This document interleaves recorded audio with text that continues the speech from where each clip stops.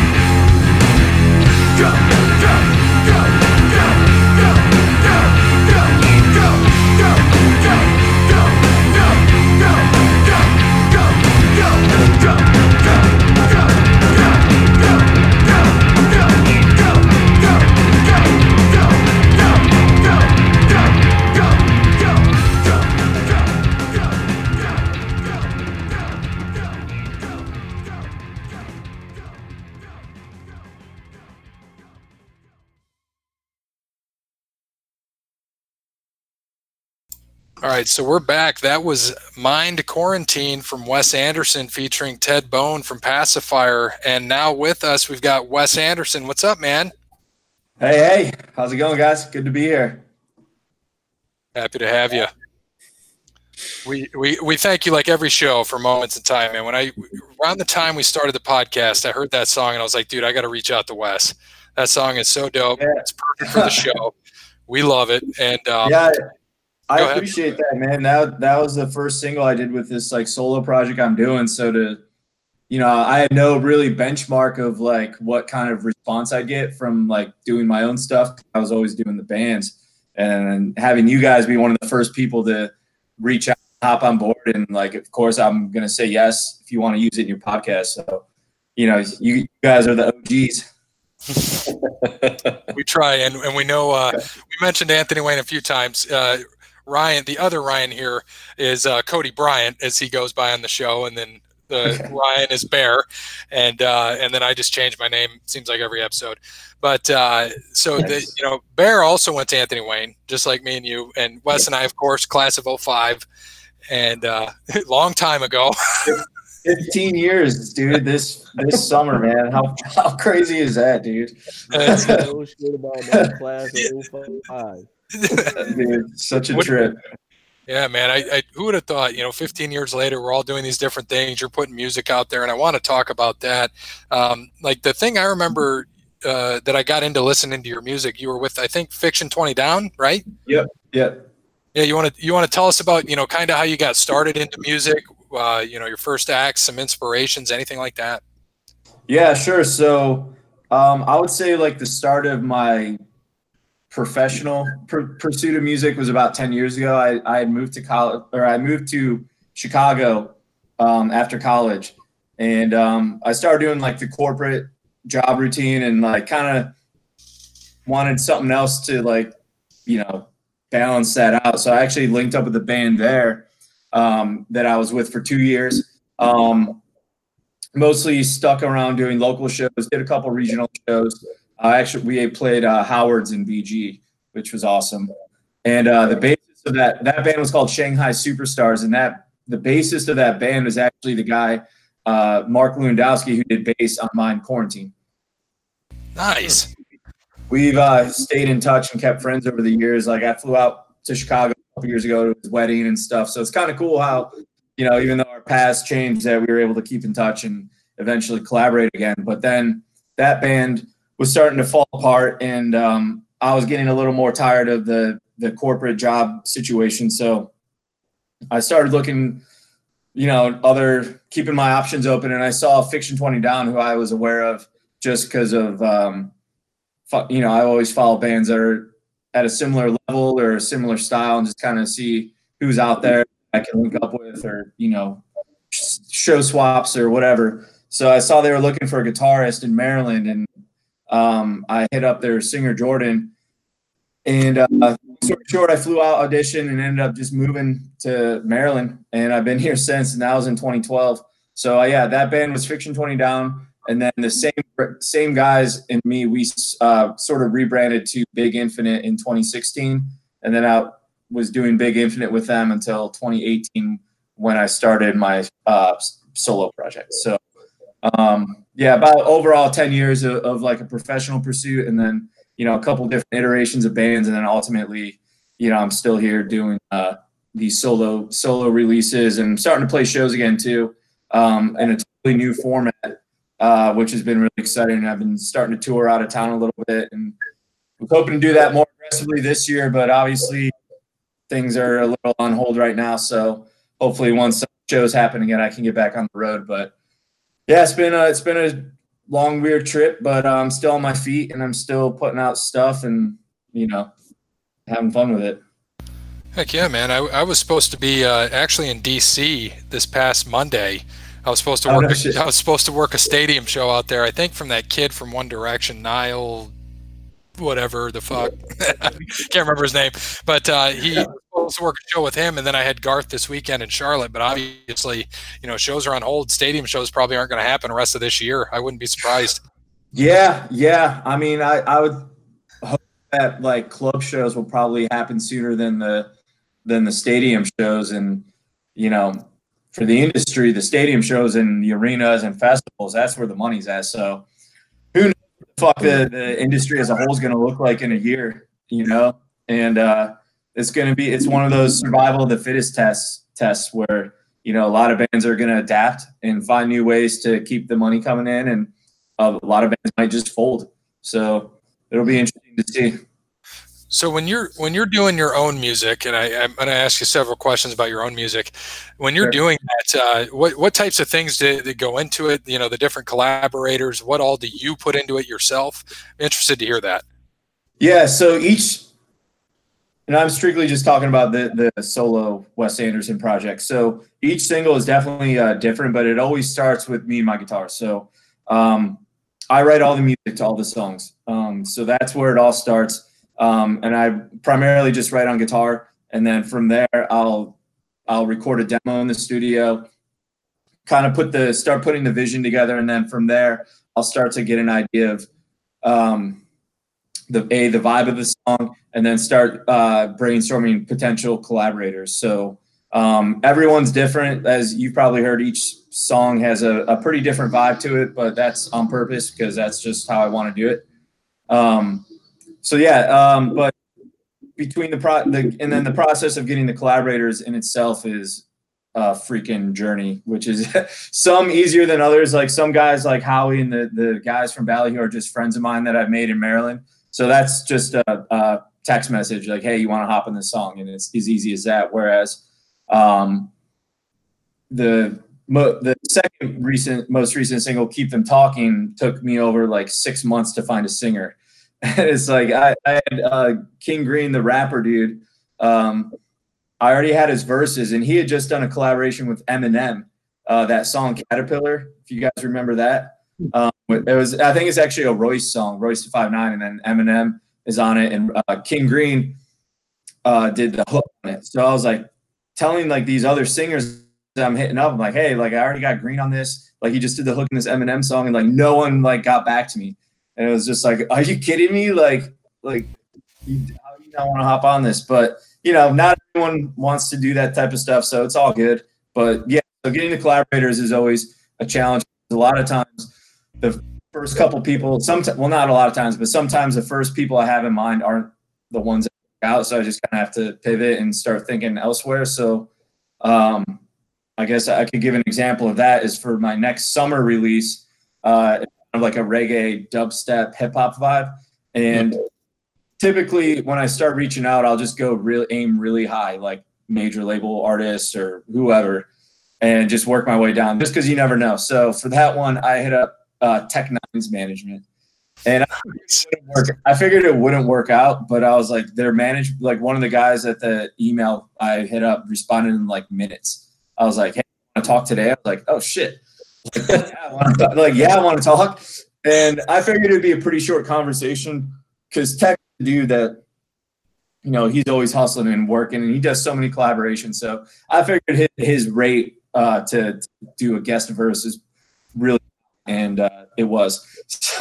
So it was a very quick conversation, but the dude was so professional. And I was like, well, hey, what other strange music artists do you have on his label that might be, you know, on a more like smaller scale, or someone that might, you know, be open to hopping on a track with me? And then he told me about this group Mayday. I don't know if you've heard of them, but they're sick. And I wasn't super familiar with them. And then I checked them out. I was like, this is an even better fit than Tech Nine. And I already got their verses. And so they're the next ones on my next single. But yeah, so it's a journey. But I record all my guitars here in Baltimore. I have a studio here I go to. And some of the guys will just record remotely and bounce tracks to me.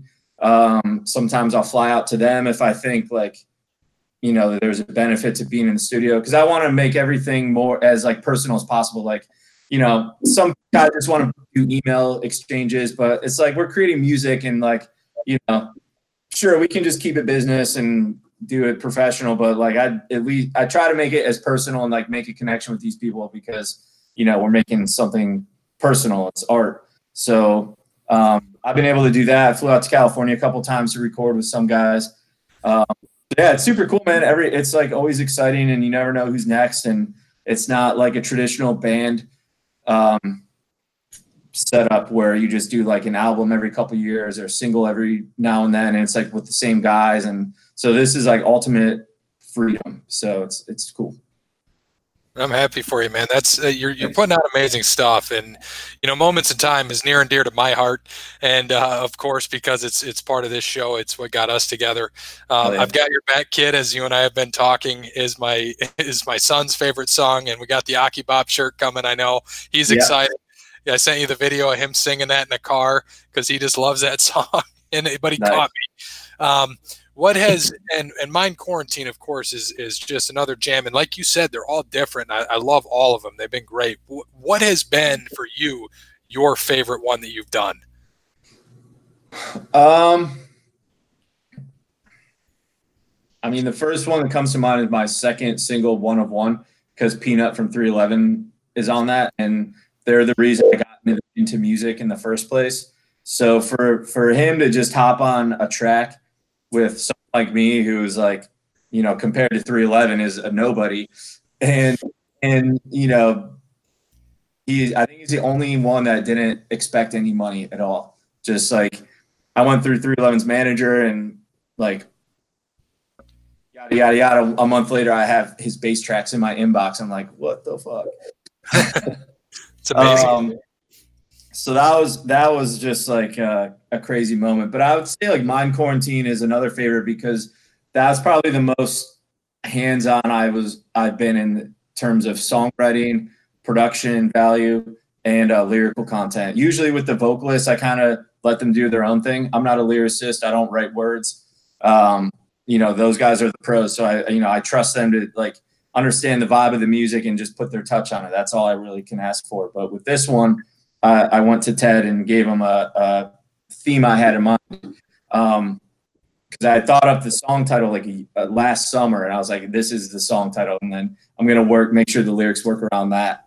And so Mind Quarantine is another favorite because of I had the most involvement just in all aspects of the song in that one. And it's an amazing song, and I know I figured you were going to mention One of One because of Peanut. Wanted you to mention, of course, and I saw you got to hang out with them and all that too. That was pretty neat. What was that experience like?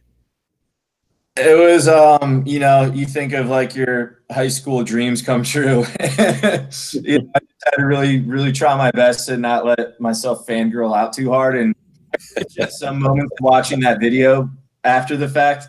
I caught myself a couple moments like just gushing, like when he told me that his wife and kids love the song and that like he played it for them, and like just kind of knowing that my song was playing in one of my heroes' like households it was just like it was a moment for me. But dude, I mean, he could not have been a cool dude. Like they're from the Midwest and just so down to earth, so gracious. Like after we were just supposed to hang out, do the meet and greet, and then hang out with Peanut and like just chat for a little bit. And then afterwards, he asked if we had backstage passes, and I was like, "Nah, we just kind of organized, this right here, but we're just gonna go check out the show later." And he's like, "Follow me." So he takes me and my friend through the tour buses, finds one of the roadies, like, "Hey, get my buddy Wes and his friend some VIP passes." The roadie is like, "Say no more." And then so we were just like hanging out back for a while, but that's actually a lot more boring than you think. Like because they're older now, they're like in their late 40s, so they just hang out in the buses until it's like showtime. So backstage area was not fun. So I was like, we're gonna go in the crowd anyways. But thanks. So I mean, it's just a testament to how cool he was, and like he follows me on Twitter and like he like likes a lot of my tweets and stuff. So that whole experience was just like, it was a moment. I love that, man. That continued success and just what you're doing, and you work hard. I mean, you're a true test. You bust your ass and you work hard for what you want. You're going to get it. Yeah, I mean, as simple and obvious as it sounds, just not stopping is typically a winning formula. Absolutely. I've got a few more things here. I want to let the guys ask stuff too. I mean, I don't want to sit here. I had an agenda of questions to ask. Yeah. All right. Go ahead. You got them all, bud. You're taking everyone else's questions. So besides, Peanut and that experience in 311, like other inspirations or favorite musicians or bands that you had in the past growing up until now? Yeah, definitely. I mean, beyond the ones you just mentioned, I would say Incubus is high up there. Mike Enziger, their guitarist, is a huge influence on mine, and you can definitely hear his impact on me through my songs and my guitar parts and the effects and all that. So I would say Incubus is up there.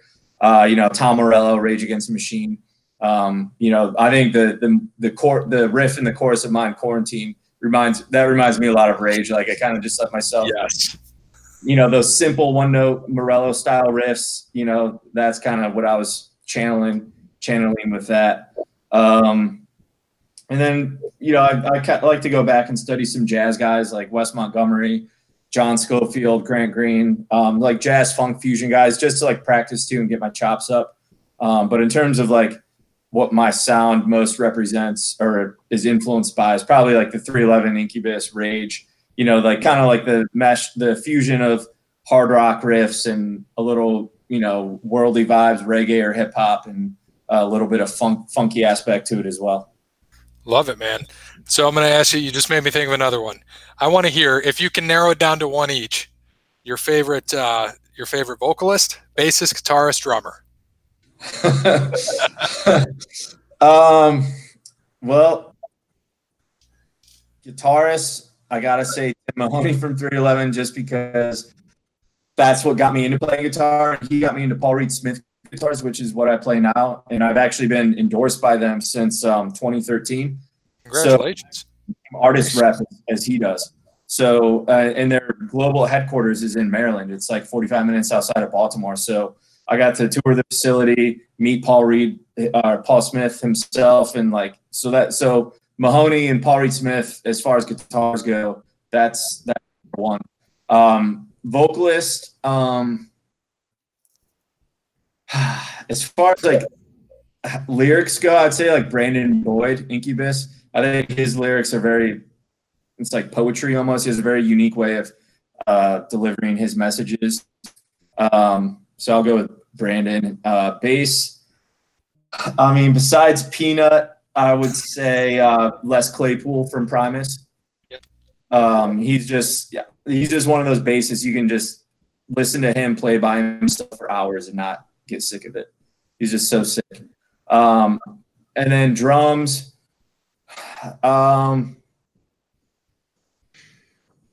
maybe like John Bonham, Led Zeppelin. I think he was like I always respect musicians that can play such complicated and such nuanced parts and make them sound like so simple. So, Bonham is always in the pocket. It's very danceable music, but his little fills and his like drum kick patterns and hi-hat patterns are just next level when you like just sort of like isolate them out and try to focus on them. I'll go with that. Yeah, you got to give his kid a lot of credit too. When he played at that 2007 concert in England, when they reunited for that one night, and his son, but Jason Bonham, his son, played drums for him in his place. Oh, really? I didn't see that. Yeah. I got to check that out. Yeah, it was Celebration Days, what it was called. It was 2007, and they played a whole concert. It was for Ahmet Ertegun from Atlantic Records, who got them their start. And so he had passed away, and they played a whole concert, and there's a DVD and CD together, and you can listen to it all on Spotify. So if you listen to just that Celebration Day from 2007 on Spotify, you'll hear it's Jason Bonham on drums. He did a great job in honor of his dad. Wow, that's sick. Yeah, I got to check that out. Definitely. So I'm glad you came on, and I know you said you're going to stay with us for the rest of the show, so we appreciate that. So again, Wes, thanks for joining us and telling us more about your music, and of course we hope to have you on in the future, and we got you the rest of this episode, so thank you again. Thank you. And then before the show, I held on to this. We always do a shot before the show. I saved this, a drink or something. Sorry. So drink to you, Wes. Congratulations on all your success, buddy. Cheers. Happy quarantine. Almost made me spit my shit out. This is the second time I've had alcohol since March 14th. So for some people that may not be much, but for me that's a long time. Man, all that quarantine and I held off that long. That's impressive. Yeah, I was just, didn't want to drink. I don't have roommates, and you can't really go to bars and hang out with people, so I didn't want to just like drink by myself. But last Friday on the release, I indulged. Good. Yeah. So I'll let you hear this part. We'll do a quick transition into sports. So, of course, as always, thanks again, Wes. Thanks to Wes Anderson for Moments in Time. Check him out on Facebook, Wes Anderson Music. Give him a follow on Twitter at Songs by Wes. Again, congratulations last Friday to Mind Quarantine coming out with Ted Bone from Pacifier. If you haven't heard that yet, check it out on Spotify. I'm sure you're on iTunes, all of that as well. Yep. Anywhere you listen to music, just search my name. Perfect. Again, check him out. And then we also want to thank our primary sponsor, All Wear Clothing. Check them out, allwearclothing.com. Thank you to Brandon for the Over the Line Sports Podcast shirts, the hoodies. Eventually we're going to get koozies as we get to episode 200. Hopefully we're going to get some banana hammocks, some thongs, some bras, some sweatpants, whatever the hell else people can think of. We know this quarantine's starting to lift open in Ohio, so be sure to check out Brandon at All Wear Clothing in White House. He's local to us. He can help you with all of your clothing needs. So again, allwearclothing.com. All right, so we're back. Wes, first thing I got to ask you, 4 major sports teams. Who are your favorite teams? So I don't really have like favorite teams, my favorites throughout their existence. I have like teams that are like at a certain time that I like a lot. So 2016 Cavs, they're a favorite team. The Cubs from the mid-'90s when Sosa was crushing it. Sammy Sosa, not Sam Sosa, for everybody listening. Correct. For you youngins. The old school Dolphins when Marino was quarterback. And for whatever reason, when I was like real young, I was big into the Toronto Maple Leafs. Matt Sundin, you remember him? My dad took me to a game when I was like 8 years old up in Toronto on a family vacation. So for whatever reason, the Toronto Maple Leafs were like a favorite, like a lot of my childhood. So go with those 4. Love it, man. So we'll continue on, of course, partake in any of this. Bear, I know, and Cody, you both mentioned we had a few MLB updates. What are we looking at? Yeah, I mean, on the player side, it's a little bit of sad news. Trey Mancini announced he had stage 3 colon cancer. Baltimore Orioles. Yeah. 28 years old. Obviously, most likely going to miss the whole season if they even have it. It was actually his dad had stage 2 colon cancer in 2011. He said it was a potential hereditary thing, and their doctors told him last year that it was only a remote possibility that it's even possible, and then a year later he gets it. It's crazy. So this just happened. He is undergoing treatment. So hopefully it all goes well for there. But that's rather unfortunate for him. Hopefully he does recover, make a full recovery on that. But some sad news out of baseball there. And Cody, what'd you have on the divisions? Yeah, they're still trying to get a season started, and try to get as many games as they can as possible. They've announced that season ticket holders and people that have bought tickets that have had games canceled so far due to the pandemic, they will be able to get their money back. And they're proposing a 3-division, 10 teams each with a condensed season, probably maybe 1 or 2 locations, and run the season kind of World Baseball Classic style. But everything's still up in the air right now. Also, Hall of Fame weekend has been canceled. So, Jeter and Larry Walker, they won't be able to, they won't be enshrined this year. They've canceled it at least until 2021. So, if you bought your Cooperstown tickets to watch Jeter get enshrined in the Hall of Fame, you probably had to wait till next summer. So that's about it with baseball. And that happens, and that's okay. I'd be interested to see if they do the kind of World Baseball Classic type setup. but we'll see as this thing continues. I know the slow openings everywhere, and we'll see how if it keeps going down. But it's going to rise up a little bit more as people go out because they'll be like, I can fucking do whatever I want now. Who cares? Yeah. Who the fuck cares if Menards and Costco tell me to wear a mask? Right. Fuck them. We just don't know what's going to happen. Yeah.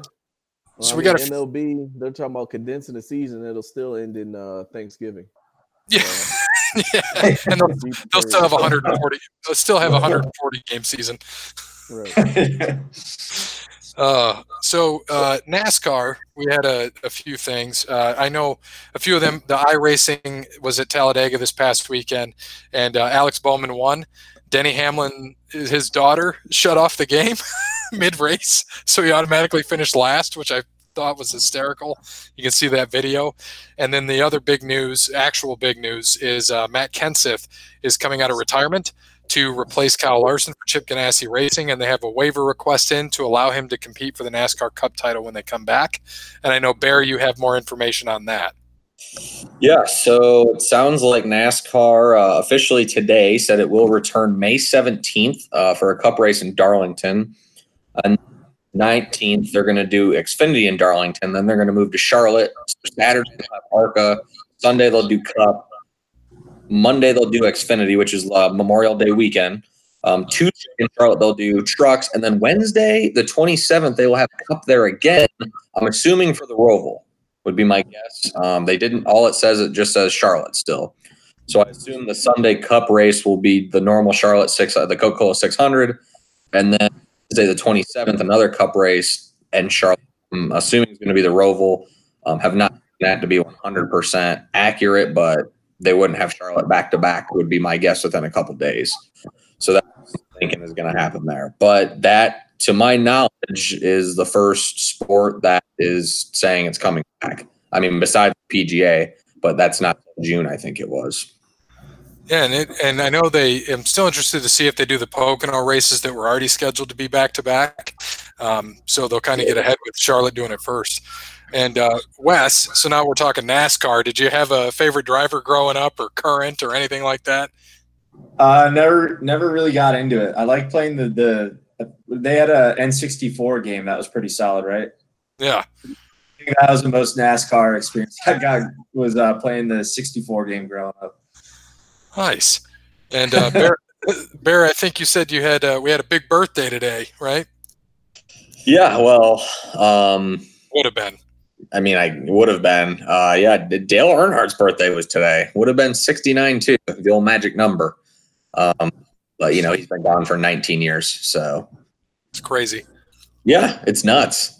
But yeah, I saw today Junior posted something on Twitter. I think I saw, which is where I found that, or I wouldn't even know. So no, now it saves you one for the end of the show. Yeah, it's crazy. I remember when all that stuff happened.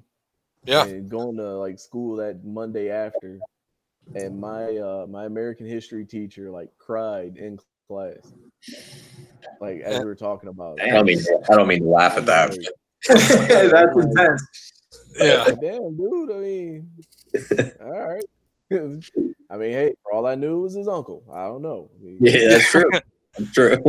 And speaking of nuts, and speaking of Dale Earnhardt dying, you should, if you need help with your lawn care, or to remove any nuts out of your yard, if you got those acorn nuts or anything like that, get in touch with Crandall's Quality Lawn Care.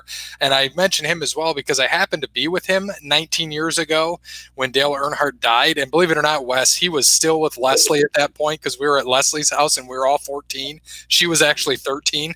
So holy shit. Yeah. And they are still, they were married, have a wonderful son, and but we got to thank Crandall's Quality Lawn Care. Give Sean a call, 419-704-5471. We'll go back to this. Bear serves the Toledo and surrounding areas, and not. Stop. Liberia. So thank you to Crandall's Quality Lawn Care, serves the Toledo and surrounding areas, and not Liberia. And again, 419-704-5471 can help you with all of your banking needs, and especially if you need to have some nut removal.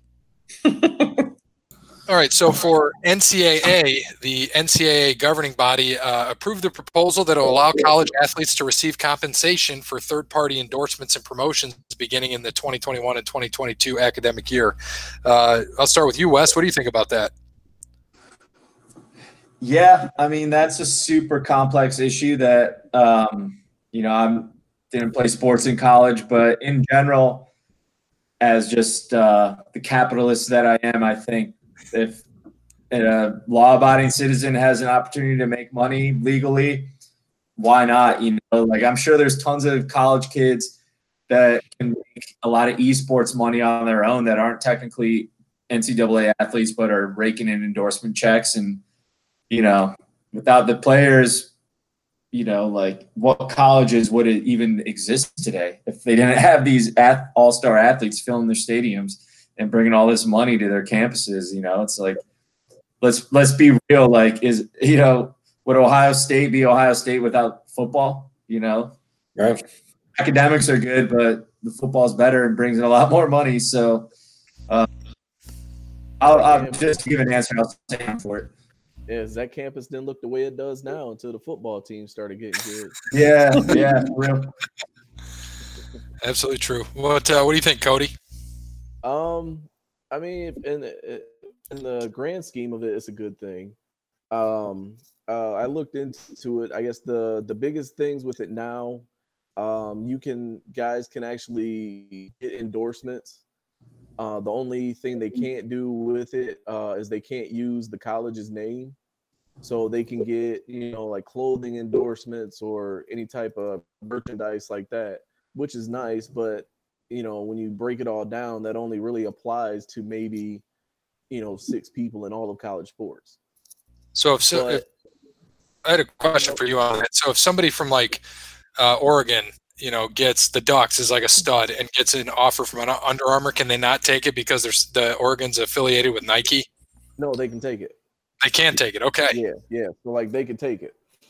So, which is nice, like these kids can actually make, some money, and, it helps the guys, from top all the way down to the bottom. So now, the punter or the gunner on special teams, he can go and get, say there's a grocery store or something that, maybe in his hometown that might want to sponsor him or something like that. He can endorse that grocery store, and get a little bit of money on the side for that, instead of trying to make it seem, instead of making it seem like he's working there and they're paying him under the table, and, then it becomes something more than what it really is. So are they allowed to go out and get like Blue Chew? Yeah, you can get some Blue Chew. Be ready for action. Love it. Bear, what you think, man? I mean, I think it's a good idea. You might as well. I mean, they've been, using names for the last, besides the last couple of years, before that, for the last hundreds of years anyway. So screw it, why not? I'd be pissed if not that it matters, because, some of them are pros now, but I'd be pissed of the back pay I think I deserve if I was an athlete in 2008 when they were big in the NCAA football game, and that was huge money, since they would sell, I think, records amounts of copies, and you see everybody now just they want NCAA football back, everybody. So who knows what that is, but yeah, I mean, these guys deserve it. The NCAA is making billions and billions of dollars off of them every football season, just football season. I mean, hell, for the rest of the year, even basketball obviously as well. Yeah, and they had to do something. I mean, especially now with the 2 top high school basketball prospects not signing for college at all and going straight to the league. I was just about to say that. I mean, that right there alone, granted, everybody is not a 5-star prospect that can go wherever they want, but just the simple fact that they can skip high school or skip college and play, professional, semi-professional basketball straight out of high school, and then still possibly make it into the NBA. That right there, I mean, that's gonna, I don't know, over time, it'll hurt the NCAA, but I mean, because you won't have those big name players. I mean, just imagine if Imagine if Zion Williamson and Ja Morant went to the G League instead of, Duke, or even what's the kid in Memphis, Weissman. Imagine if he went straight to the G League. Mm-hmm. So I mean, like, that's gonna hurt college basketball. Like football, it'll survive because you can't. There's nowhere you're gonna get that level of competition to match, the NFL. So I mean, basketball, you can kind of work your craft, get a couple 10-day contracts and go from there. But I think in the end, though, this is it's gonna hurt college basketball. Yeah, and I agree with you guys. I mean, let them do their sponsors. Let them have sponsors. I don't give a shit. It doesn't make any difference to me. These kids are athletes. I know people have this argument of, oh, they get a free ride. Not all of them get a free ride. There are walk-ons and things like that. So definitely, I am all for it. They can make some money, do whatever they got to do. Who cares? It doesn't affect me any. And so I see some more ads with some college kids, whatever. Might be more apt to sell me some shit rather than some has-been. Who knows? Right. And hell, there's some people with academic full ride scholarships that don't get their money's worth out of that scholarship. Mm-hmm. I agree. I mean, really, like, the goal of going to college is to get a degree and a job in that field of your degree. And Lord knows, we probably each know at least 5 people that have finished college and don't have a job in their degree. Yeah, I know several. Yeah, right here. Yeah, we've got several. I mean, Crandall, he's criminal justice, man. He owns a landscaping company. And, mine's pretty much near mine. I mean, it was poli-sci undergrad and business for graduate, but, I do both. But that wasn't my intent when I got him, is to be where I am now and basically in control of finance. It was I wanted to run a city or be an administrator for a city. Now I'm glad I'm not. My skeletons are happy in their closet where they belong.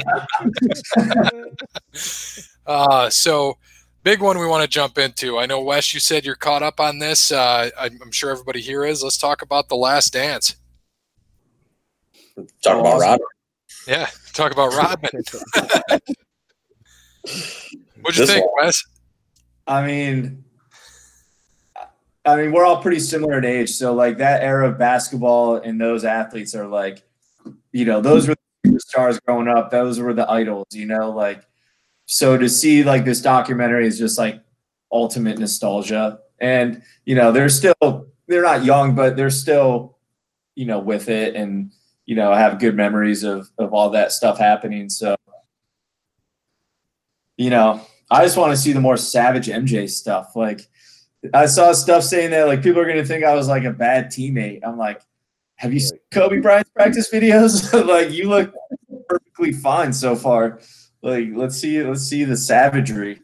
So maybe it's coming. I don't know, but yeah, I mean, it's just I'll just watch that shit all day just because basketball is my favorite sport and MJ is obviously the greatest and one of the greats. So yeah. Something like this.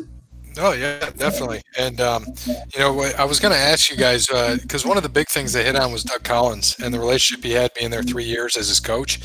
Bear, what did you think? What do you think Doug Collins meant to MJ's career? I mean, obviously he was. This is the thing is that I think MJ in his career, besides his first 2 years with Chicago, 3 years with Chicago, has had literally the best coaches ever. He had Dean Smith, literally the best college coach probably of all time. Maybe John Wooden. You can argue that however you want. And Williams was an assistant. Who right now is one of the best college coaches there are.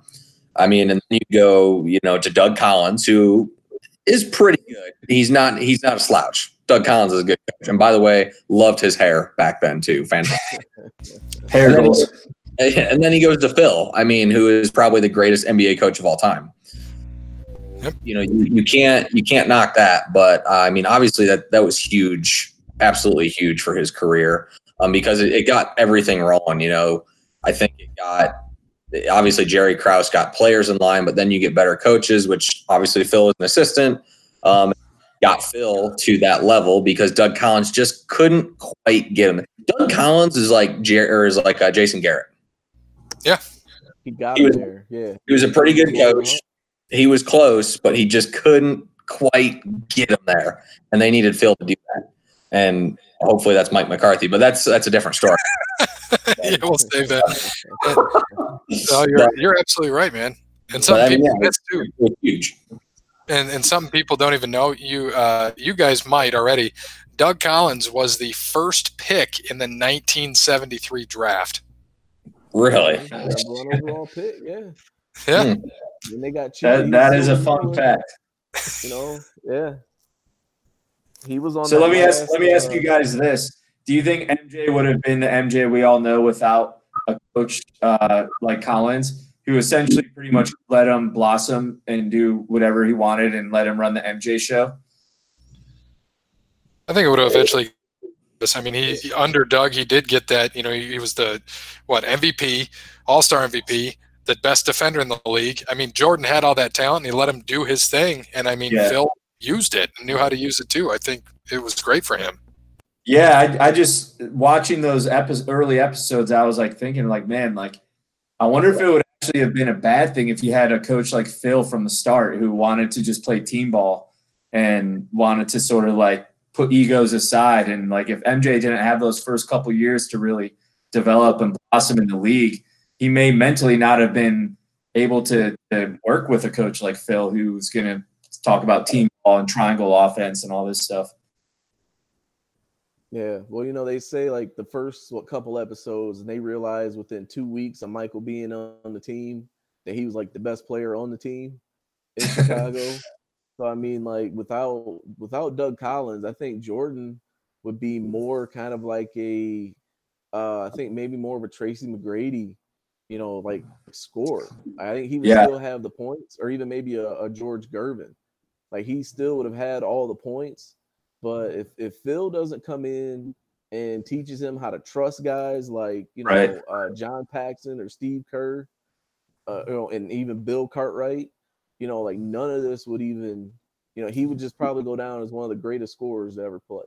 Yeah, that's kind of like where I was going with my point, and I agree 100% with that. Because I mean, who could get you? That's how you know how great of a coach Phil Jackson is. If you get somebody like Michael Jordan to trust somebody like John Paxson. Yeah, like Paxson. You know, a wide open shot.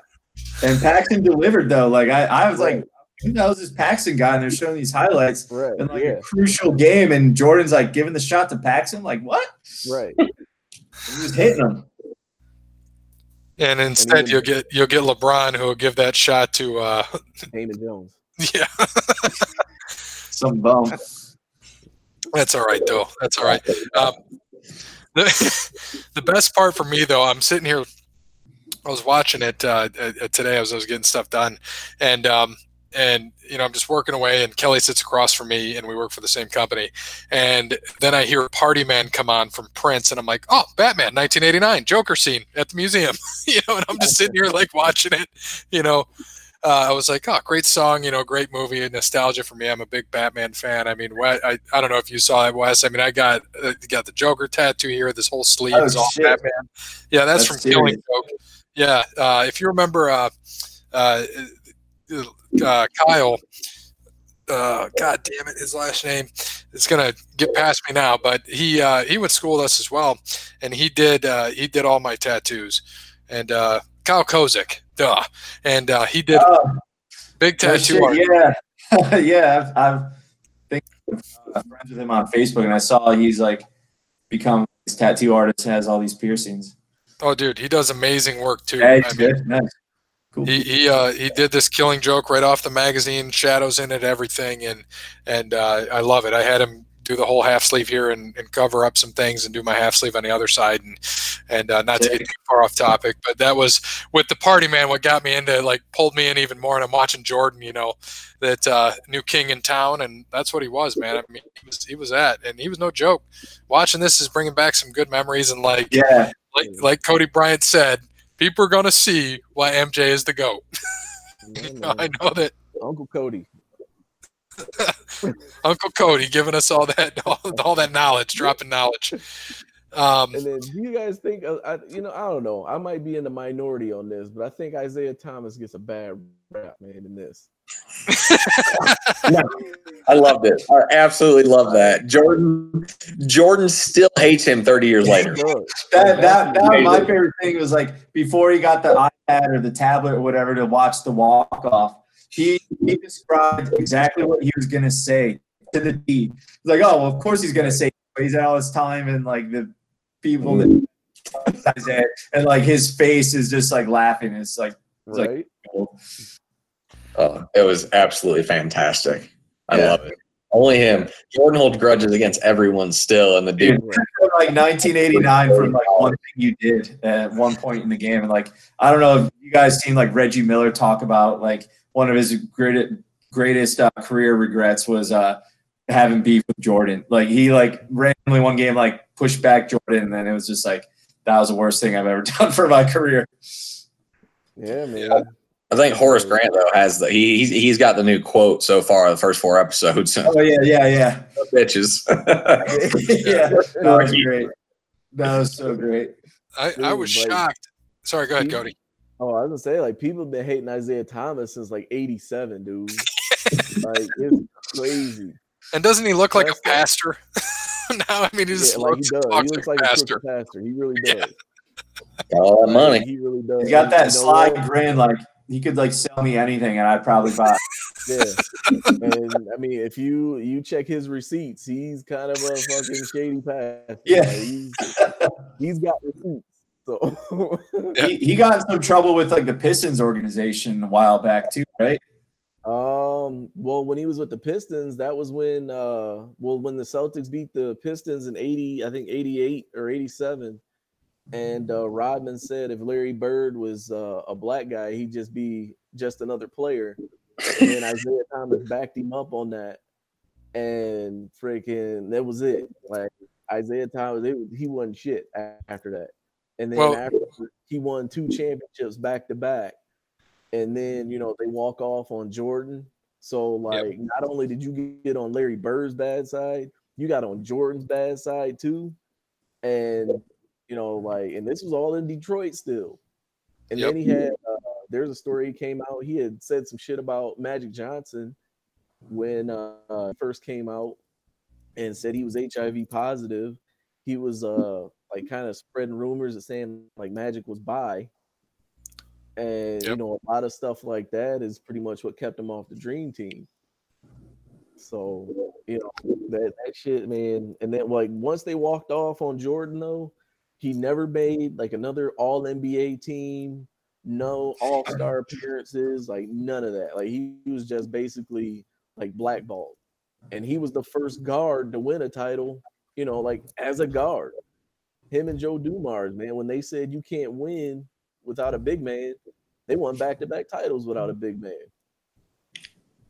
And I mean, Jordan doesn't get drafted to Chicago, man. Isaiah Thomas might be the greatest basketball player to ever come from Chicago. Very well could be. I'll ask you, Cody, since you brought up Isaiah saying that. If Larry Bird was black, is he just another player?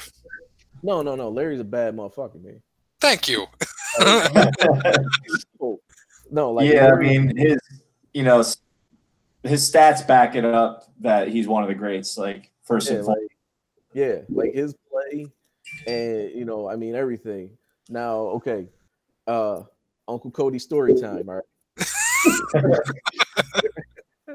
right? Back when Uncle Cody was younger, ESPN, before there was ESPN2 and the Ocho and ESPN News and all that, it was straight ESPN, and the only shit they had to show were old NBA championship videos. So, like, as a kid, man, like you could see how great Larry Bird was and how great those Celtics teams were, man. The Pistons teams, like you got to see all of that because that's basically all they showed on ESPN as a loop. And like Larry Bird was legit, man. Like I mean, like kids, look it up now. Look up just Larry Bird's trash talk. Like his trash talk is, none other. I mean, there is a story. I guess somebody was talking trash to him, and he said he'll shoot left-handed and drop 30. And he scored, I think, 35 left-handed. Pretty badass. Yeah. But what's cool for Jordan, which probably was like a really good like for him, is he not only got to whoop Larry Bird's ass as a competitor, but then when Larry started coaching, he got to whoop his team's ass when he was right. So that's got to be like a pretty good feeling. Hey man, Larry's back was bad by the time Jordan got to the titles. Yeah, Larry couldn't even stand up straight. Yeah, that dream team, he's just laying on the court. He couldn't do shit. Right. And then, Magic had the HIV diagnosis, but we all know that it's still only HIV because he's drinking the money milkshakes like South Park told us. We all know that's true. Hey, just a finishing comment on that. Steph Curry should be very happy that Larry Bird wasn't black, because if Larry Bird was black, Steph Curry would be a nobody right now. That's a fact. I love it. That's it. He really is, though. Right. Yeah. I mean, you got uncles out there like me that remember a whole lot of better shooters than Steph Curry. I mean, I got to see a prime Ray Allen. You mean Jesus Shuttleworth? Right. That's what I'm saying, man. He had a whole movie. Yeah. Dude, Uncle. Oh, he got game, right? Yeah. Yep. Oh my God. Uncle Cody, I think you're old enough that you saw Jerry West in his prime. Just towards the tail end. Love it.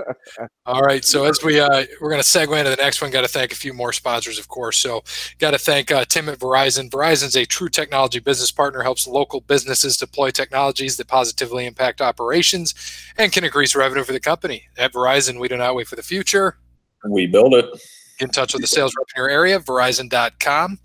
And then thank you also to Cassandra at PNC. You can visit her at the White House branch or give her a call, 419-877-0634. She can help with all your banking needs, whether it be loans, credit cards, personal banking. She is there to help. Again, visit her at the White House branch or give her a call, 419-877-0634. All right, so on to the NFL. All right, hey, Gray, I don't want to cut you off, man, but can we at least talk about this Rodman story? Yeah, go ahead. How Jordan just straight up just kicked his door in and grabbed him by his nose rings and drug him to practice. Yeah, that's fantastic. Yeah, I mean, he's sitting there telling the story. He's like, I don't want to know. I don't want to talk about what I seen in the room, who was in the room, doing what with who. I just went in, looked for Dennis, and walked back out. The one thing Jordan doesn't spill or call someone out on that I want to hear, he holds that in. Like, really? Right. Rodman's married. It's not like he's got kids that he knows about. Like, come on. Right. And I mean, technically, Rodman was in the room with his wife. I mean, Carmen Electra was in there. She said she was hiding behind the couch with a blanket over her head. It's just a testament that he's a true man. Keeps his secret. I was kind of intrigued by just watching him like walk down the hallway holding a Miller Lite, walking into the game. Yeah. It's like fantastic. Rodman was a bad boy, man. He was legit. Yeah, he didn't give a shit. And I didn't realize, I wasn't paying close attention last week. This week I was. I didn't realize that ESPN was allowing the F-bomb fuck just to drop left and right. It's like, damn, Disney, give you credit. Yeah, man. About time they do something, because I think this was originally always supposed to be a Netflix special. I don't think it was ever meant until this happened, which is why they got both. Now, I can only imagine that if anyone's watching on ESPN2, it's got to be the pastors from Chicago. Like, that's it. No one else is watching on ESPN2. There's no way. I just couldn't believe that they were letting that drop. It's 9 and 10 o'clock at night, and just even on ESPN, I couldn't believe it. I was like, whoa, wait, what? Yeah, not on Disney, not on the mouse. Yeah. But they do. But I think my favorite, because I read a couple stories came out after the fact. So the two that got me was Carmen Electra and Rodman. She came out and said that he banged her all over the Bulls practice facility, by the way, which is hilarious. Best respect. And on their first date that he went and picked her up, she didn't say if he was under the influence or anything, but he picked her up and got on the highway the wrong way and was driving into oncoming traffic before he turned around. Oh my god. Oh, It is crazy. Those are the stories they said were left off the documentary. But she said like 3 or 4 more things that got cut. I'm like, why would they cut any of that? Right. For real. I get it. That was Last Dance about Jordan, but come on, man, we want to hear the Rodman stories. Yeah, I mean, Rodman doesn't really seem like he would give a shit, anyways. No. Right. No. Well, they say that's when he stopped giving a shit once they let his contract run out in Detroit. Like he never got an extension or whatever, and then they ended up trading him. And I think that's when he realized the business side of basketball. Yeah. And he just stopped giving a fuck after that.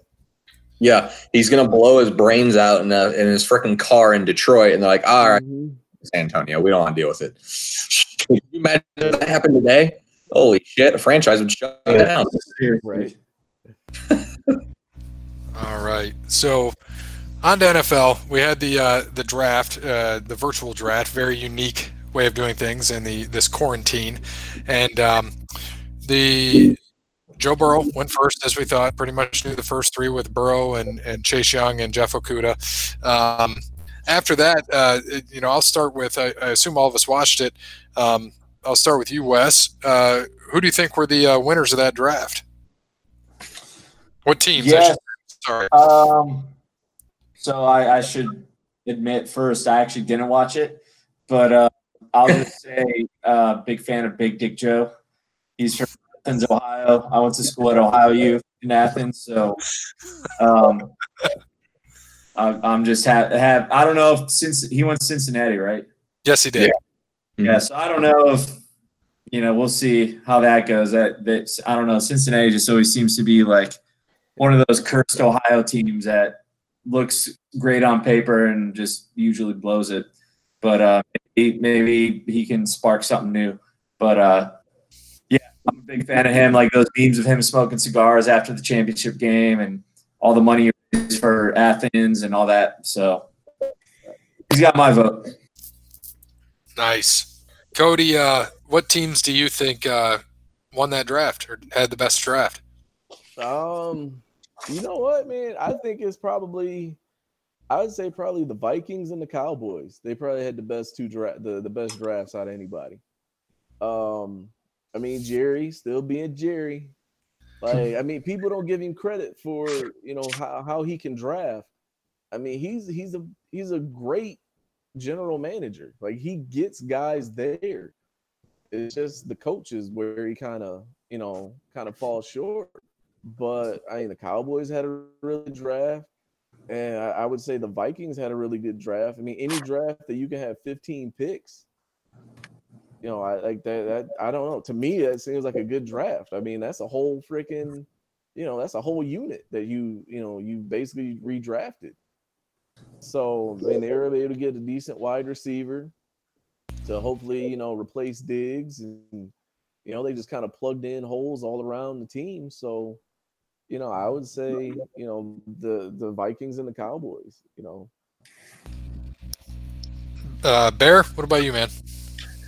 Yeah, I mean, the Vikings are up there. I think the Browns are up there as well. I think the Browns had a good draft. The Bengals had a good draft. I mean, you get the best quarterback, and you got probably the 3rd or 4th best wide receiver. I think T. Higgins was going well under the radar.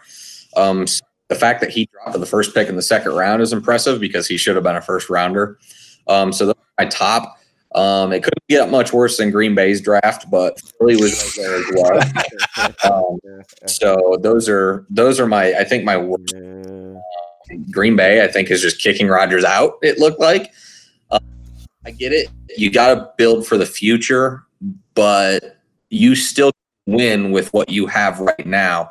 It's not like you have a 39-year-old guy who has 2 busted knees and a busted shoulder, like Brett Favre kind of was so beat up when he was there. When they drafted Rodgers, they are getting, Rodgers is fairly healthy. 1 broken collarbone and a fucked up knee, I think, at one point, but that wasn't even that bad. They're still in an area where they can win, and pretty much they got beat by San Francisco, destroyed by San Francisco twice last year. So you would think you want to draft, to beat San Francisco, right? Because that's the team they couldn't beat last year. They went 13-3 and they lost to San Francisco twice. And we got a quarterback who I like, Jordan Love. Don't get me wrong. I don't think there's anything wrong with that pick. I think they could have waited, but I don't think there's anything wrong there. But they drafted no wide receivers, reached for a tight end. It was ugly. Eagles taking Jalen Reagor as their first wide receiver, a guy that is very good, very talented, fast, but has drop problems. Like that's the Eagles' biggest problem is wide receivers the ball, and they picked a guy who his one flaw is sometimes he catches a case of the dropsies. So that's wild to me. I'm gonna try to be as unbiased as possible though, but Dallas, I mean, dude, that's the best drafts ever. I think, and it's hard to say because it's just a draft, but just off of talent of what was there and who they could pick. I mean, guys that should have been drafted before. I mean, CeeDee Lamb dropping to 17th is ridiculous. Unbelievable. That's crazy. Trayvon Diggs was the 35th best player. He went 51. Gilmore was the 53rd best player. He went 82. Reggie Robinson was a second round talent and went in the 4th. Happy with the center they got. They Frederick retired, obviously, so they went from Wisconsin center to potential Wisconsin center. Yep. And then they got Bradley Anae out of Utah, an edge rusher, which they needed. And then they got a quarterback because they really, Cooper Rush is okay as a backup, but they need a third quarterback in there to press a little. And they got a guy, honestly, I never even heard of. I watched some of his highlights, and he's a big, like 6'5", like 230 or something like that. And he's got a big arm, not that accurate, but still impressive. So I was very, very happy to see what they did there and what they got. By the time that CeeDee Lamb got there, I kind of that's what was going to happen there. At that point, I no longer wanted an edge rusher out of LSU. Give me Lamb, because honestly, everyone's going to score. You saw what the Chiefs did all year. No one can stop the Chiefs, right? It's offense, offense, offense, offense. So if Dallas can go offense, offense, offense, offense, and get a couple stops, that's what in all honesty. They'll be able to build a little bit of a defense, but McCarthy, obviously you saw what he did with Rodgers. He wants to throw the ball. So why not go get, I think, the best receiver there, especially if Jerry Jeudy did have a little knee injury like some are speculating he did. Yeah, I totally agree. And not to be, I know we're both Cowboys fans, but I got to agree with you. And then fun fact about, so I won't even say anything about Dallas because you said everything I wanted to say, so thank you. And but about DiNucci, the quarterback from James Madison, fun fact, Mike McCarthy's brother was DiNucci's 8th grade basketball coach. So there you go. Found that funny. And then something I did want to mention, though, that another team I thought had a good draft as well was the Ravens. They got Patrick Queen in the first round. Then they get J.K. Dobbins. They're the number one running team in the NFL, and they fucking get Dobbins on top of it. And they got Malik Harrison from Ohio State, I think, as well. Underrated linebacker. They got Devin Duvernay from Texas too, and then they got you're right, Malik Harrison from Ohio State. It was just like, what in the hell? And then they got Bredesen from Michigan. I think they got him as well, the guard from Michigan. They got him in the 4th, and I can't remember some of the other guys they got, but it's just amazing to me that the team that is right there, they need to keep up with the Chiefs, but because it's going to be Chiefs and Ravens, I think we can agree for a while. But absolutely fantastic. And then one thing I put a note in here, I was like, I don't know how the fuck Brian Lewerke signed with a team, but he signed with the Patriots. So yeah, I saw that. I thought that was very interesting. I was like, okay, that's an odd for them, but that works. Yeah, it's crazy. I honestly, and people are going to say, Belichick isn't going to tank. I think they're all out for Trevor Lawrence next year.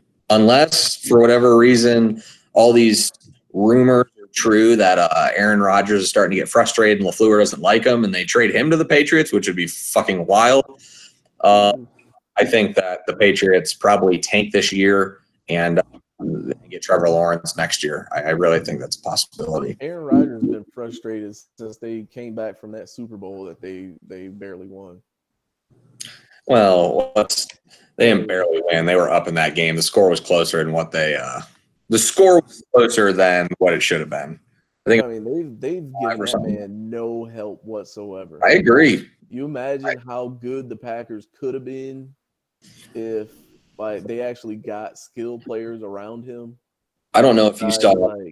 I know what you're gonna. That stat. The first round pick stat. He's thrown one touchdown to a first round pick in his entire career. Right. Like, how crazy is that? Which is, I mean, don't get me wrong though, but that's, they're like the Belichick way. They've drafted receivers who haven't been top guys, but like Jordy Nelson was a nobody, absolutely fantastic. James Jones was a great route runner, could play. Greg Jennings, dude out of Western Michigan, was, always a good catcher, but he just made himself in the NFL. You get that a lot. So It's a crazy stat, don't get me wrong, because I think Manning threw like 286, but he also Marvin Harrison and Reggie Wayne and Demaryius. Right. But think if Aaron Rodgers would have had some talent just remotely comparable to Reggie Wayne or Demaryius Thomas or Marvin Harrison. And I agree, but the problem is too is their defense let them down for so they needed a defense more than he's had sufficient weapons. Their defenses suck forever. That's the problem. Right. They need everything, but they don't want to pay anybody either, though. They're kind of like Cincinnati, to where, they try to give this the front like it's we're the hometown team, and we're like a mom and pop football team, but and they just don't want to pay anybody. And in the long run, it kind of hurts them because hell, they lucked into Aaron Rodgers. Honestly, when they drafted him, it was only because they didn't know if Brett Favre was going to retire or not.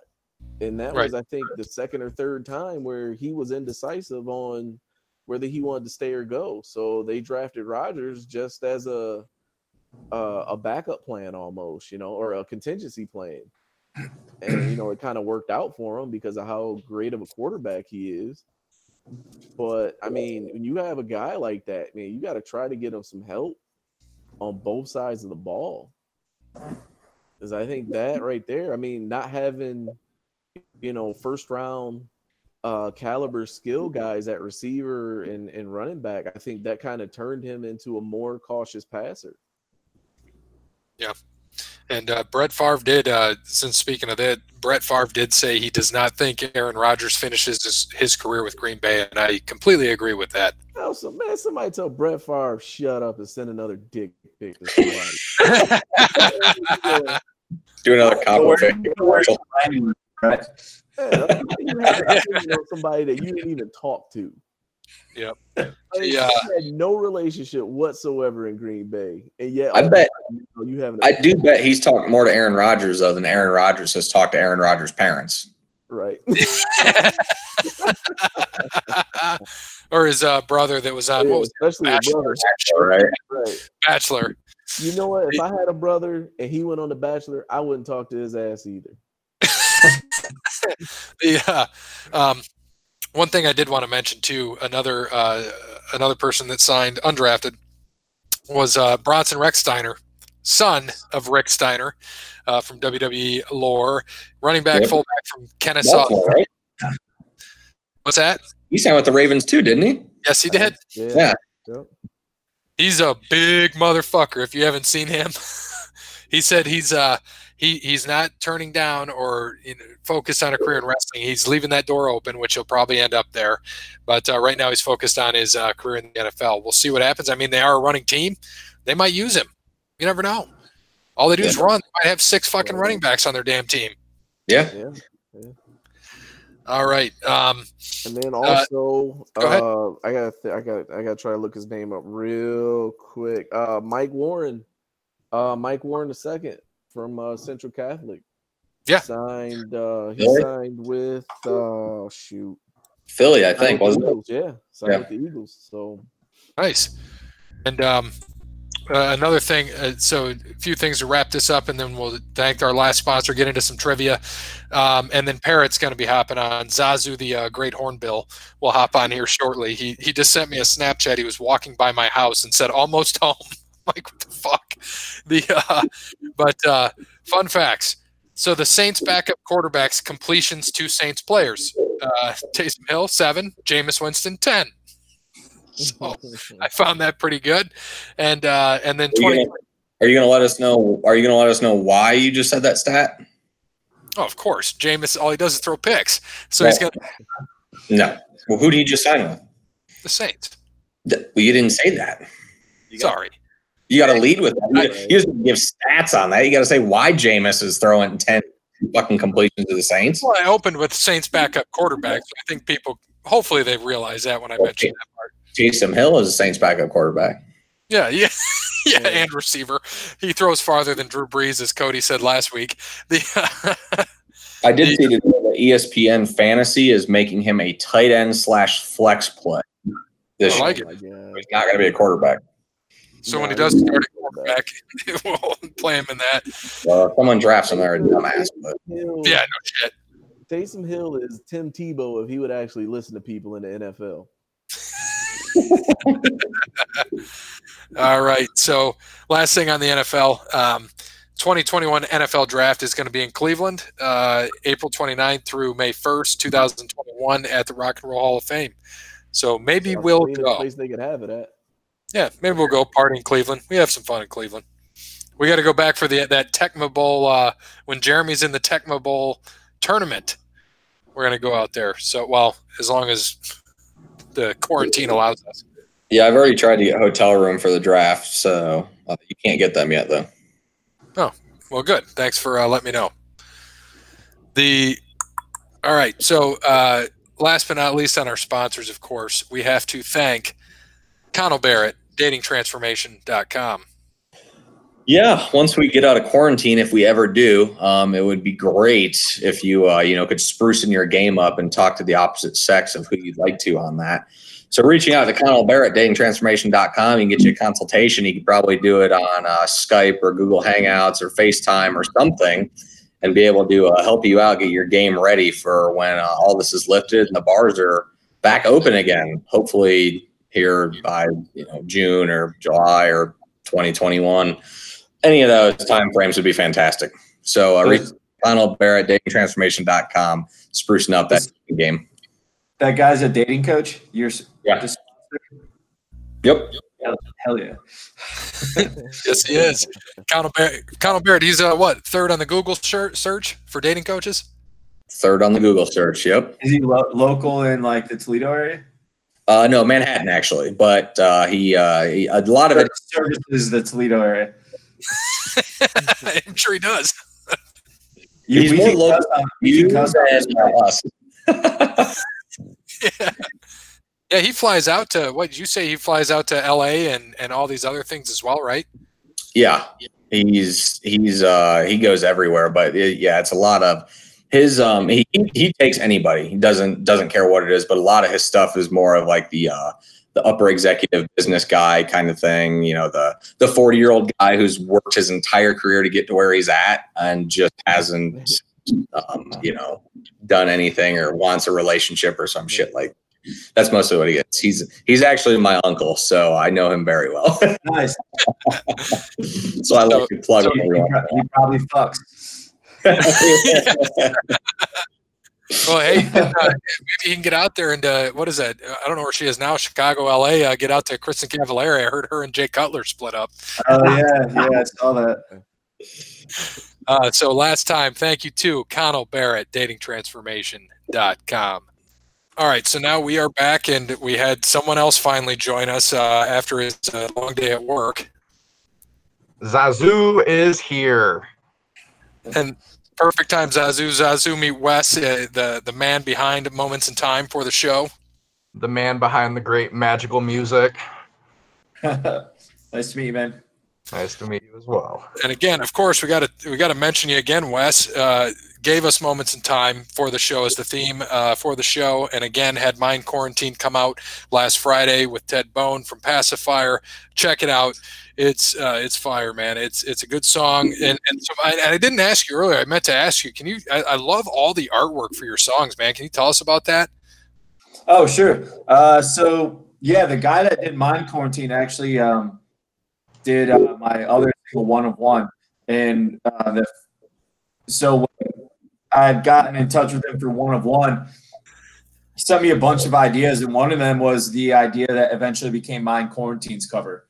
So that time, which was like in 2018, I was like, this is cool as shit, but it doesn't work for One of One, but I want to keep it in my back pocket. So I thought it fit for Mind Quarantine. And then beyond that, it's been random people, some artists I've worked with before with my old bands, people I know personally.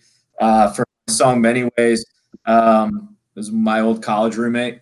He just put a doodle he was working on Instagram. I was like, dude, that's sick.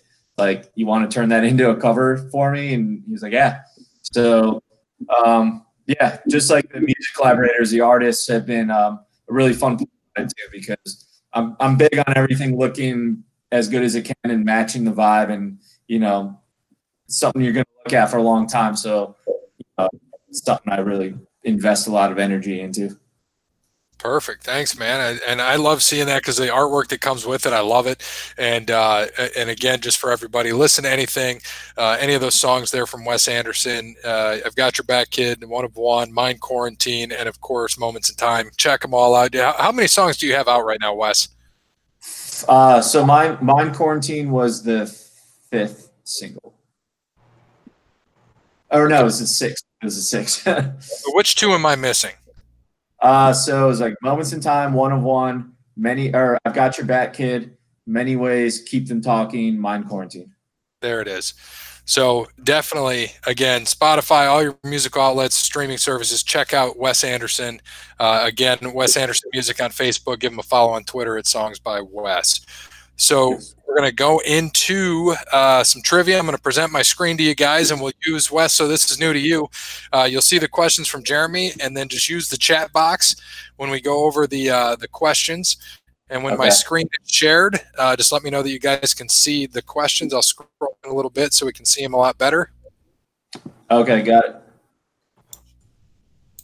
All right. So first question for everybody. First up, let's start with a 2-point NBA question. Which Orlando Magic coach was fined in 2009 after saying the NBA should do away with the Christmas Day game? And then, Bear, after this, you can give us an update on those points if you got them.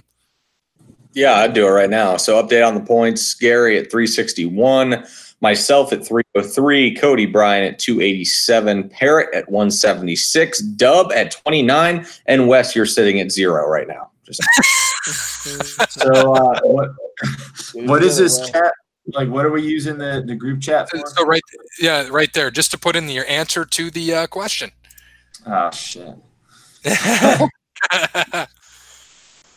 I guess it probably would defeat the purpose if I just Google this, huh? Yeah, that's the point. We're not supposed to Google it. But if you want to, I didn't hear you. Oh, shit. Bear, you probably have it. Go ahead, type it in. Type it in, my man. I love all the So we got Stan Van Gundy. Can't think of his name, but it's a bigger guy with the mustache. Van Gundy, Stan Van, Fat Van Gundy, and Bald Van Gundy's brother, Fat Brother. So thank you, Jeremy. Those are some great answers. I love those. Here we go. Stan Van Gundy. So give everybody 2 points. Here we go. That's a great start. All 5 right. Yeah. All right, the next one. Here's 2 points for each. Nice. All right, here's a tricky NFL question for you guys. Who is the only kicker who has converted over 90% of his field goal attempts in each of the last 3 years? Since this is a tough one, I'll let everybody name 3 kickers. If one of your 3 guesses is the correct answer, you get 3 points. Oh, Jesus. Damn. Hell, I got to think who's still in the league. Right. Because the last 3 years. Uh-oh. There we go. I don't know. Yeah. Oh, shit. Yeah, I don't know. That's not all I got. Elam? Oh, shit. Jason Elam? He's still kicking, ain't he? He's been retired since like 2008. Nah, well, hey. I love that. That's my favorite. And then we got so we're waiting on Wes there, but I'll start reading them. So Bears Yeah, got. he put in Tucker. Oh, did he? Yeah. Yeah, that was the first one. Oh yeah, sorry, because it was right after that. I see Fat Brother and I skipped over Tucker. All right, so we got Tucker for Bear and Wes. We got Boswell, Tucker, Goskowski, Tucker, Goskowski, Elam, Tucker, Vinatieri, Goskowski. So we'll tell Jeremy to go. We'll see how many points we get. If one of your 3 guesses is the correct answer, you get 3 points. If it's not Tucker. Oh, Jesus Christ. What the fuck? Hey, what did they pay? He wouldn't have been in my top 3. Nope. Yeah. Didn't say nobody cares about the stupid kicker? All right. Okay. So so Wes, I got to tell you how this goes. So time for a very difficult prove it game. How many can you name of the last 10 pitchers to close out a World Series game? Or close out a World Series, not a game, the actual World Series. Go around saying how many you can name until everybody tells you to prove it. If the person gets the number he said, then they get 10 points. So Wes, how this works is I'll start with like you, and if you say you can get 1 right, we all either say prove it, or somebody else will jump in and say no, I can get 2 or 3 or so on, and then eventually until we all agree for somebody to prove it, then they got to prove it. Gotcha. So Wes, So I have to go. I'll let you go, man. Do you think you can name 1?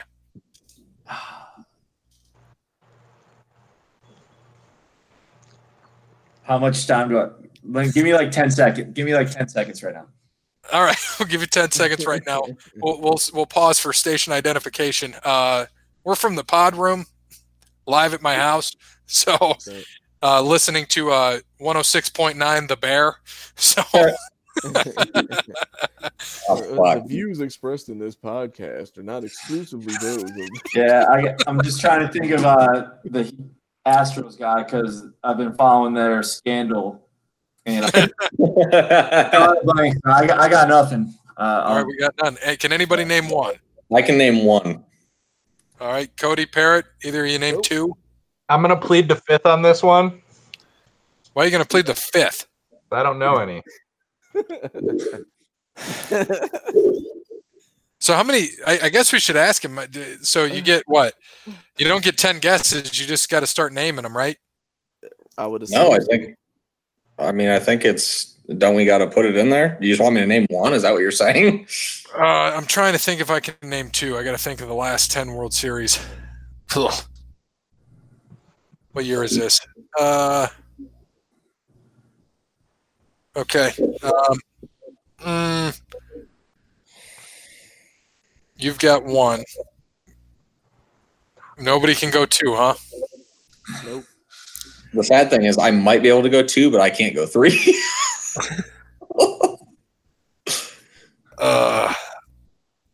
You know what? I'm gonna just let you take the opportunity. I've got enough points. I'll let you take the opportunity to get 1. So I'll tell Jeremy in the meantime. Jeremy Bear is going for 1. That's all.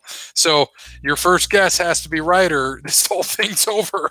I hope I'm right with this, and I can't remember, but I'm hoping it was within the last 10 years. I'm gonna go with Jonathan Papelbon, Red Sox. He had to close something out. Spelling it wrong. I don't know though what year that was. Is the problem? Here we go. Papelbon is in. The only other one I could think of. Correct. Oh, shit. Everybody here gets 10 points, but Bear. Put in Chapman. 5 points, son. No. Or 5 points. You're right. I'm sorry. 5. That was. Oh Dude, shit. That's. Are So you Daniel kidding? Hudson, Washington, Chris Sale, Boston, Charlie Morton's probably who Wes was thinking of, Houston, Mike Montgomery, the Cubs, Wade Davis, Kansas City, Madison Bumgarner, San Fran, Kohei Uehara, From Boston, Sergio Romo. San Francisco, Jason Mott. St. Louis, Brian Wilson, San Fran. That was tough. Yeah, it was very tough. So Man, I should have known the Nationals guy because that was big news around here. yeah, come on, Wes. Yeah. Last year, I didn't know it either. I would have said, we know it's not Bryce Harper. He didn't give a shit. I mean, the Orioles were such a joke last season. It's like all about the Nationals. Absolutely. So let's end with a bonus NFL draft question that most likely Cody will be the only one to have a chance, but we'll see. The Kansas City Chiefs selected Clyde Edwards-Helaire with the final pick of the first round. In the Super Bowl era, who is the only other running back with a hyphen in his name who has been selected with the first round pick? 6 points for a correct answer. If you want a hint, team or year, it will drop it down to 4 points for the correct answer. If you want both, team and year, it drops down to 2. So first off, does anybody want the hint? No, hold on. All right. Oh my gosh. I'm going to put mine in too. Oh. I'm going with you as well. Yep. I don't remember. I don't think he was. I can't remember if he was a first round pick or not. I don't think he was, but That's the only one I can think of with a hyphen in the name that was a running back. Oh, no.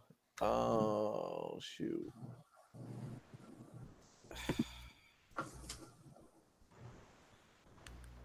Walter Gary Payton. Kareem? Yeah, Kareem. I think it was a Dolphins pick. Wes has got nada. We got Jones Drew and Abdul Jabbar. No hints? Nope. So we'll see what Jeremy says here. As you can see, Wes, Jeremy's got some good shit. These are tough questions. Oh, Kachana Carter. Yeah, there's no way I would ever know that. See, we were all thinking last names. Yeah. Were. Yeah. Good questions. Very good questions. So he'll give his little take. They were extremely tough tonight. Yes, yeah, they thanks. were. They were very tough. Ooh. At least Bear gave us some good points. Thanks, Bear. Gave us some freebies. I can't believe Papelbon didn't. That had to be like 08. Dude, I was gonna say Chapman. That would have been my other one. That was it. I had Papelbon and Chapman. Those are my only two. And who did they say it was for the Cubs on that one? Mike Montgomery. Yeah.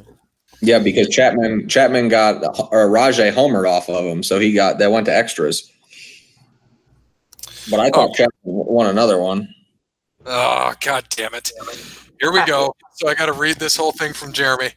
So his rebuttal from last week. I agree it's difficult to compare players, but everybody on the podcast before Cody was a regular said LeBron was the GOAT. So you guys did start this, LOL.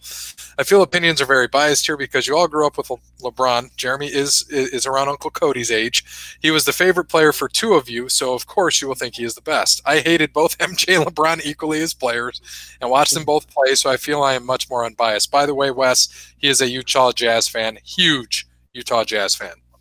Love John Stockton. There we go. And then, heck, the year Jordan left Chicago to play baseball, I was a huge Bulls fan because I wanted them to prove they were good without him. Actually, they were screwed in the playoffs against the Knicks. Hopefully they cover that in the documentary. So who knows how far they could have gone. But that is unfair to use that season as an argument against MJ. They still had the greatest coach of all time and a top 50 all-time player in Scottie. Both times LeBron left Cleveland. The Cavs purposely tanked. I disagree with that. Disagree completely. Kyrie led a whole fucking season, and they still only won 20 games. And I mean tanked for a number one pick. If Kyrie did not leave and it was his team this past time LeBron left, he carries them into the playoffs in the weak Eastern Conference, just as he did with his subpar Kevin Love. Season. Of course he would. He's got Kevin Love.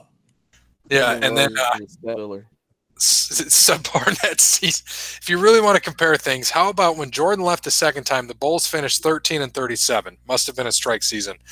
Then the following season, they went 17-65. Well, everybody was gone. Heck, the Bulls turned into an absolute joke a la the Cavs, so that argument has no merit the year Phil and Pippen stayed.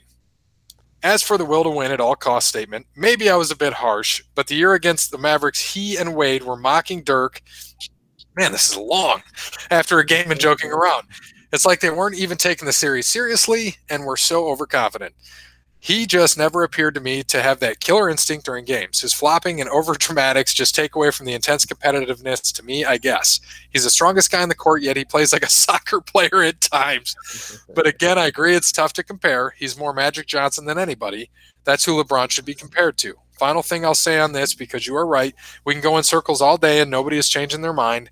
But I do believe anybody in any sport can be the GOAT. If they have a losing record in championships, that to me should be a universal rule. You can be an all-time great. Dan Marino was the man, but he cannot be the GOAT. And just getting there doesn't mean much, or Jim Kelly would be considered a GOAT. The Eastern Conference was a joke for so long. LeBron's teams were favored to win the East every year with the talent he had, just like the Pats should have won their division every single year with the horrible teams they had. Okay, enough on this topic. Enjoy the rest of the documentary. I don't think I could have put up with Rodman's antics like they did. See you for wrestling. So thanks again, Jeremy. Thank you. That's a lot. That's a lot to unpack in that message. Jesus. Yeah. Well, first of all, Rodman what? was a monster though. He stayed in the film room. Like Rodman put the work in. He did. He was tough. Like it's just the off court stuff, but what he does off the court ain't got nothing to do with it. And there was I listened to a interview that they did with somebody that covered the Bulls around that time, and they said, for all the shit that Rodman did off the court, Rodman basically he was a model citizen once he got in the doors. Like he was kind of like a teenager. You go out and rabble rouse, hard, play hard. Still come home for curfew. Yeah, that's just how it was. And and Jeremy, as always, Wes, you can see Jeremy puts this kind of work into both our sports and wrestling shows each week. And we've done a few Jeopardy shows. I think we've done 3 now, and he gives all the questions for Jeopardy for those. And those we are had good questions. Those are good. And his some of the ones he did last week, you missed out on it. Some math questions, they're great. But again, Jeremy, thanks for all you do. We're still looking to hopefully come to Cleveland to support you in the Tecmo Bowl championships. We're hoping to come down there with the OTL swag, support you. I know you'll be wearing yours, and I hope we can just get drunk in the background and be your crowd, your cheering crowd. So there's a tournament for Tecmo Bowl? Yes. There's a few. Amazing. I can't remember the other names. Yeah, right. And it's on. I think you said it's on Super NES, right? Yep. That's sick. I never knew that existed. I'm not surprised. No. But God, that's awesome. And so we've got the fun thing I saw, last fun thing, and then we'll get into on this day in sports history. We had, what did I see the new name of the Tampa Bay Buccaneers is? They're calling them the Tampa Gronketeers or some shit. Some shit like that. We'll see how he does, man. With Arians, got a good coach there. We'll see what they do. We'll see what he's made of at this point. He's in a tough division. All right. So with this, how we wrap this up, Wes, is I give you guys a statistic or something that happened on this day in history, this day being April 29th, and you guys just go around giving me the year. Closest gets an air high five with of course, some nice, wonderful virus-free air high five. All right, so first one up. Boston Red Sox Roger Clemens strikes out 20 Seattle Mariners. 87. 87 from Parrott. Cody? Like 92. Wes? I'll say 95. What'd you say, Bear? I'm sorry. 86. 86 is correct. Oh, shit. All right. How about, let's go back. There wasn't a lot on this day. Don Bradman scores 107. Oss versus Works, 152 minutes, 15 fours. Cricket legend he is. I guess. God dang. 77. 69. 1958. I don't know. 70. 48. Wes gets the point, or the air high five. All right. Charlie Riley, this will be my last one, is baseball's first pinch hitter. 1904. Oh, no. 1912. 1899. 35. 1892. Dick. Wow. There you go, Zazu. All right, so birthdays on this day. I know we talked about one earlier. Dale Earnhardt is that magic number, would have been the magic number 69. It's hard to believe, man. He died. He was, 49 years old? Yes, sir. Unbelievable. Mike Babcock, NHL coach. Of course, I know you Red Wings fans know who he is. Oh, yeah. Mhm. We talked about this man earlier, but 55 today, Reggie Miller. Okay. A lot of birthdays. Damn. Yeah, Curtis Joseph, Team Canada, Joe. Edmonton Oilers. Big 50th birthday to Andre Agassi. Nice. A lot of damn birthdays on this day. Yeah. Big birthdays. How about NBA guard God Shamgod? What was that? Happy birthday. And the now about to be divorced, happy 37th birthday, Jay Cutler. Happy birthday. Here's the divorce papers. Yep. Man, he's probably having a rager at his house. He probably is. 37. This was a fun one. And thanks, Wes, for joining us. Much appreciated. Yeah, thanks for having me. Definitely. I hope you come on again, man. Come on soon. I mean, we're quarantined, not much to do. Hope you can join us again soon. Yeah, same. All right. So again, thank you to Wes Anderson for Moments in Time. Check him out on Facebook, Wes Anderson Music. Give him a follow on Twitter at Songs by Wes. Get on all your streaming services. Check out Mind Quarantine from Wes Anderson, featuring Ted Bone of Pacifier. It's a hit. Check out all his other 5 songs out there. You will love them. And be sure, of course, like we said, the Twitter, man, at Songs by Wes. I'd love to see some of the things you got on there, and he had some good collaborations. I know you said you got another song, hopefully next summer. You mentioned. Yeah, it should be about July or August. The next Perfect. single. Perfect. And this year or next year? I'm sorry. This year, yeah. This year. Awesome. So look forward to that. And then, of course, thank you to Brandon at All Wear Clothing. Thank you to Crandall's Quality Lawn Care. Tim at Verizon, Cassandra at PNC, Connell Barrett, datingtransformation.com. Sorry to Sparty Steve. We didn't get you on the show again today, but thank you for the Frickers Lunch at episode 100. We look forward to hopefully getting out to the right field office for episode 200 to record, and hopefully you can help us out there again. And as always, get outside for episode 200. well, that room's big enough that we can spread out. So, but as always, good morning, good afternoon, good evening, and good night. Bring back my sports. Going to put my mask on. Sham God.